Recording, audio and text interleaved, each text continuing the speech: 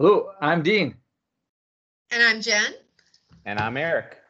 And together we're RCSD POD PD.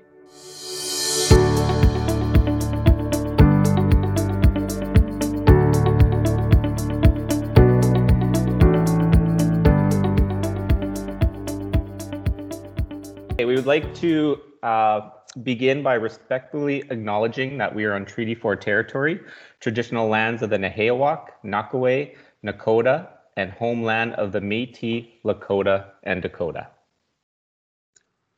Hi, everyone, and welcome back to another RCSD POD PD. We are so excited to highlight another one of our very own Connected Educators, Sophie Bresciani. So welcome, Sophie. We're so excited to chat with you today. Thank you so much for having me. I'll do a quick introduction. My name is Sophie Bresciani. I teach at Sacred Heart Community School. I teach grade 5-6. This is my second year in this position. Prior to that, I was a TL. And so a couple of my focuses in the classroom or areas of passion for me would be literacy, of course, as well as decolonizing the classroom, creating a trauma-informed resilient space, and using the Thinking Classrooms model. Well, that's awesome. I think you're going to bring a lot of great insights into our conversation today. So the first question we like to start off with in our spotlights is, why did you end up becoming a connected educator in the first place? Why did you kind of make that move towards this tech world? Well, I always like to use a lot of tech as TL and integrate in my lesson plans when I was teaching prep or in the library. You kind of are almost the keeper of like the databases and how to find things. And I think that research and everything is great to do online. So that was kind of where I started to like dip my toe, if you want to say, into the waters of ed tech. As TL, I worked with a lot of classrooms which were already connected. So I didn't see the need myself to become a connected educator because I had access to devices through the students. I didn't need to bring my own set. They had theirs already lots of times. And I couldn't justify taking a cart from a classroom when I was not in the classroom. So I never applied until I had finished my first year in the classroom. So that makes me a first year connected ed this year.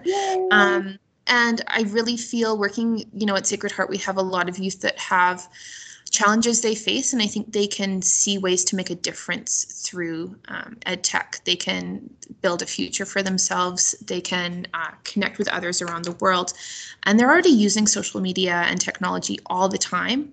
And it's nice to be able to kind of guide that a little bit and to support them and give them tools in that regard. So that's kind of what motivated me for it. As well, access to devices. A lot of my students don't have a device at home, so they're missing a few key skills other than maybe on a cell phone. And using a laptop is very different than using a cell phone. And so for what their career goals might be or their schooling goals might be, having that exposure to using the devices every day is huge as well. So that was kind of my couple of motivations. That's awesome. Awesome. Nice. So knowing that you are in your second year as a grade 5-6 teacher, last year being not connected ed, this year being connected ed. So how do you feel that has impacted your classroom? Like, are there some comparisons? There's like some things that you have noticed this year that you can do that maybe you couldn't do last year, or I guess maybe even amplify some of the stuff that you're doing? For sure, yes. I think that students are a little bit more likely to try new things now. There's a little bit less permanence, and I find that connects closely actually to Thinking Classrooms when they have the erasable whiteboard they can use. Same with devices. I actually spoke to the students today and I said, how do you feel about it? Knowing that I was coming on here, I asked them, and that was actually also what I put in my application. Is I made the kids record a video saying why I should be a connected ed. That's a good idea. That's a great idea. I like to turn it over to them, get them to do the work for me. I asked them why they like it, and they said it's way easier to change something in writing. It's way easier to find something out. It's easier to change things up. So I think they're more likely to take risks, which I always like to support if they're going to take risks in their writing or in their learning in a safe environment. So I find that that's been the biggest change in terms of what I see just in classroom culture, let alone in the learning, is that they're a little bit more positive. They're very much sharing students. So, hey, I found this, I'll send you the link. That kind of thing is really, really nice to see. So just in terms of classroom culture, it's made an impact. For learning, it has made a big difference too, in that there's a little bit less of that idle downtime. they always have something they want to hop on, whether it's Prodigy or something else that they can fill their spare few minutes with. And any extra minutes that can go towards, learning is always great. So that kind of has been a positive impact too. I will say for me, it feels right now like I'm doing a lot of substitution using the technology as opposed to anything crazy innovative. But that might just be where I am in my journey right now. And we'll be working to kind of improve upon that as a Connected Ed as I go. But there's fun stuff that we're doing too, like Minecraft in the classroom, which you could never do without it being a Connected Ed before. So. That's awesome. And, I remember my first year as a Connected Educator, and you feel like you want to do it all. You feel like you need to do it all because I have these devices. I need to be taking full advantage of them. And back then, Jenna Rodriguez was my coach, and she's like, no, hold your horses here. Baby steps, because otherwise you're going to get overwhelmed. You're going to get burned out. When things don't work, you're going to want to quit. So take your baby steps, try things out. And once you gain more confidence next year, Sophie, I know you're going to go, okay, yeah, I get this now. I'm going to try this new. And then next thing you know, that's when you start really seeing some of those risks being taken professionally for yourself using the devices. Because if you try to do it all this year and it fails, you're going to be overwhelmed and go, you know what? That was a failure. That was a headache. It's not worth it. I'm done. Right. And as, someone who incredibly supports the Connected Ed program, we don't want you to be done because we know the benefits for it in the classroom. So don't try to speak negatively of yourself for what you've done, because you guys don't know this that are listening, but we had a pre-chat before. And Sophie, you're doing a lot of amazing things. Thanks, Jen. Well, and to piggyback on that, and from what Sophie was saying before too, you're putting the kids in mind too. You talked about the digital divide. So if you go right to something like redefinition, and these kids haven't even, dipped their toes into it, they're going to be lost. So I really liked where you're meeting the kids where they're at. So that's perfect. We're not, and that's the nice thing about summer. You can jump up and down the pool and go deeper, and then pedal back and go back to substitution. But some of the things that you're doing are just amazing to hear. Like, I don't know if a lot of people know what Prodigy is. I kind of heard of it a little bit, but I haven't really heard too much about it. Do you mind expanding on what that is a little bit? Yeah, Prodigy is like an online role-playing game, I guess. Like if you've heard of MMORPGs before, I think that's what they're called. But they create a little character that can cast spells to defeat monsters, and they level up. But they can't cast a spell until they've completed math questions. Or actually, Prodigy just opened an English side as well. Yeah, I love it. And I'm a big literacy person, so that's got me jazzed, and the kids were really excited about that too. So I like to use that if I have a split grade, and split grade math can be a challenge. So if we ever have a few minutes of downtime where maybe my grade 5s are done and I'm working with grade 6s, I'll just say, you can take 5-10 minutes and hop on Prodigy for a bit. And so they love doing that. You can adjust it to where your students are at as well. So I have a few students that are working a few grades below, which is typical in our community schools, but I also think typical in every school now. Mm-hmm. I just adjust what their expectation is. You can assign homework, and like I said, a lot of my students don't have access to like a laptop or like a desktop computer at home, but they will have a tablet or maybe a phone or parent's phone or sibling's phone. And so I will say, I'm putting a challenge up on Prodigy this weekend, and anybody that competes in the challenge gets, an entry for a prize on Monday or what have you. And so they like to jump in and do that. It's nice to hear them come, I'm level 38 now, and it really doesn't mean that much to me because I don't know what that is, but I know that they're excited about it, and that's what's important, is getting them. Well, that's a great example of gamification, and it also sounds though that you're using game-based learning, which is like Minecraft. What are some of the cool things you're doing in Minecraft? Because that gets my mojo going for sure. I like Minecraft for social studies. I know you helped me out a little bit with that last year, Dean, as well. Was Minecraft for education to build their own city. What are the things that a city needs to run when we talk about the people in our community that are important for us? And we actually did a persuasive writing unit at the start of the year. What would you change in your school? And then that expanded to what would you change in your community? And who could they write a letter to how they would like to change the community? A lot of our students identified wanting stuff that they could do, like an access in their neighborhood that wasn't for grown-ups. So they were interested in opening a movie theater in North Central or a bowling alley. something that they could go do with their friends. And so a skate park was another big one that they requested. And so I said, we're going to build our perfect neighborhood in Minecraft. And so it took a really, really long time. I always underestimate how long it takes to build a world in Minecraft. It takes forever. But a few kids didn't even get to that stage. A few just got to the sketching stage on paper. I did it old school on paper to begin with. And a few made it, a few got all the way through, a few only got part of the way through, but we will be doing another project later on in the year. And I just figured it was nice to get started, a nice extension for the students that were really into it. So Well, that's redefinition for sure. Yeah, Yep, absolutely. absolutely. So you've talked about a few things. I think maybe we'll circle back to our pre-recording conversation, Sophie. So you have an interesting project coming up that a lot of people may not be aware of. Did you want to share that? Sure thing. My class will be participating in a digital book club with a class from St. Kateri with Miss Larson. We're going to be doing the Speaking Our Truth digital book club, which was created by Jen and Eric. And I think you guys were saying you originally did it on Skype and did it on, was it KidBlog that you used? Yeah. So from what we can tell, KidBlog doesn't exist anymore. It's a different program now. And so we were thinking about maybe using EduBlogs, but now we're maybe leaning towards using Teams. So students can see in the feed in their general tab in Teams what everybody's been posting as opposed to having to click over to each other's blogs.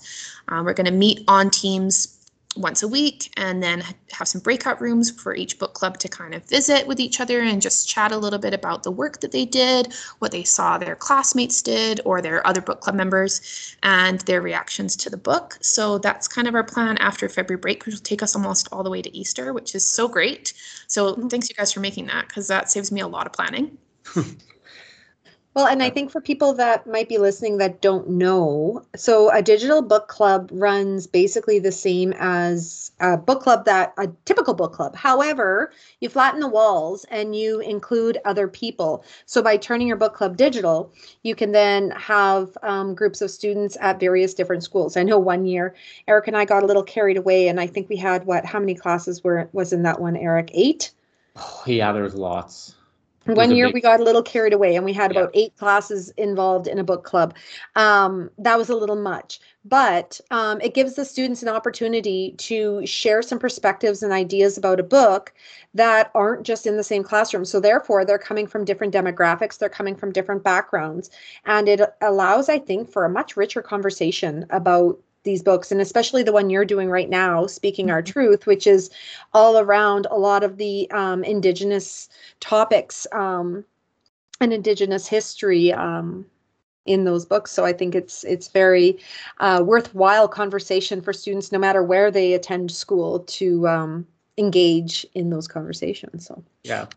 I was initially very nervous to join with Jillian because I worked at St. Kateri before, and I know that those are some really, really high achieving students. They're very hardworking students. Not that my class isn't also hardworking and achieve very high in achieving, but they are sometimes a little bit behind in learning because they have gaps. And so I did get a chance to speak to my students and say, you will have knowledge that maybe some of these students won't. When you look at the demographics, I'm 60 to 70% Indigenous in my classroom. And so there's cultural knowledge that they have that they can share. And so, when it comes to an academic, spelling test, maybe they wouldn't achieve as well. Not that we do spelling tests anymore anyway, but in terms of the cultural knowledge, I think they'll have a little bit to bring in. We'll have an opportunity to share what they know. And I did give them a little bit of a heads up that maybe these students have never heard of smudging, or maybe they don't know as much about residential schools as you do, or about the sacred hoop as you do. And so you can share about those things. Yeah, absolutely. Well, I think one thing that I like too is that with ed tech, like Jen, we created this, 4 years ago now? And yes.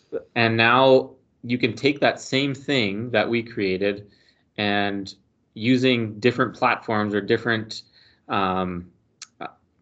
programs or whatever you want to do, you can pretty much change it completely to fit whatever, like your students. You can make it fit your situation. So it's I kind of like that you're changing kind of all the stuff that we used. I would be really interested to see how it turns out. Yeah, me too.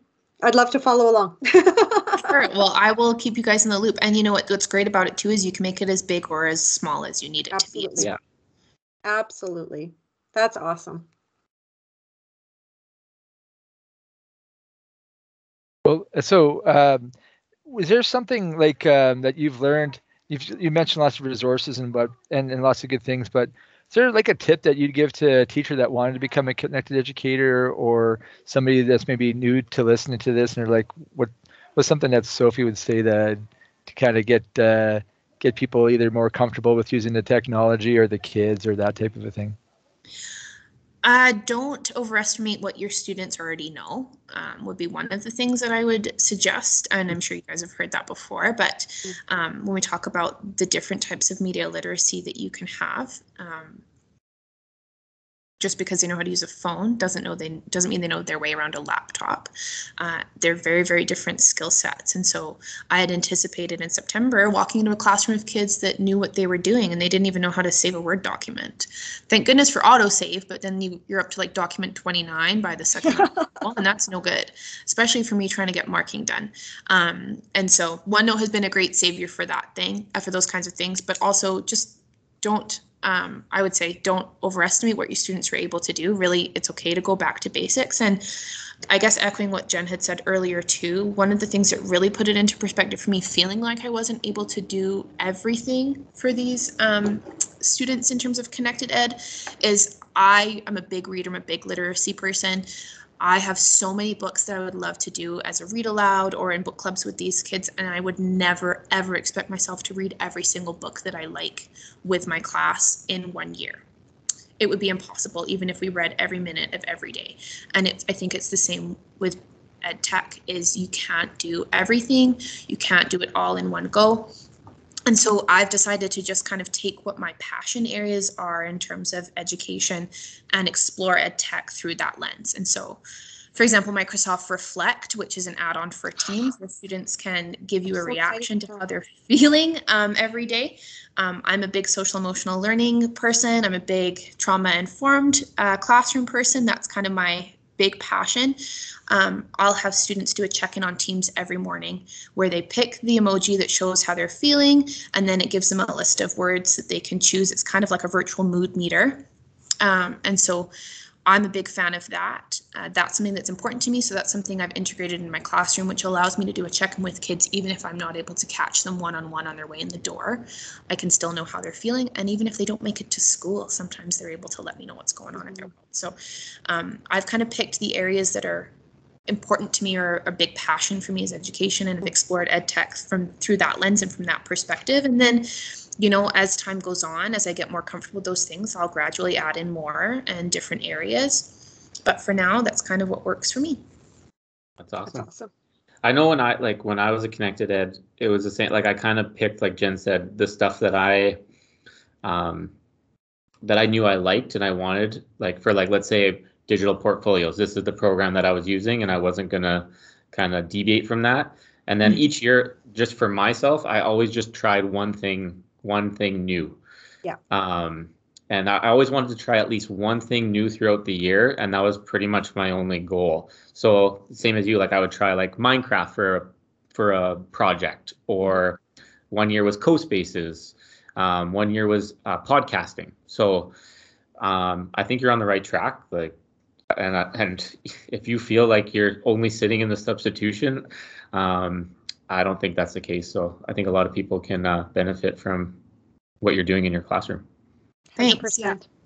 I think too. Oh, sorry, Jen. Sorry. I know too. Just not being afraid, don't let the unknown hold you back. Mm-hmm. Right. So don't be afraid to let the kids learn alongside with you. I know a lot of time, or at the start, I was scared to try something new because I'm like, I don't know that program. I haven't had time to play with it. I haven't had time to figure it out. But sometimes the kids love the fact that you don't know. Right. And they love the fact that they can figure things out and show you how to do it. And it teaches your students that, guess what, we're vulnerable too.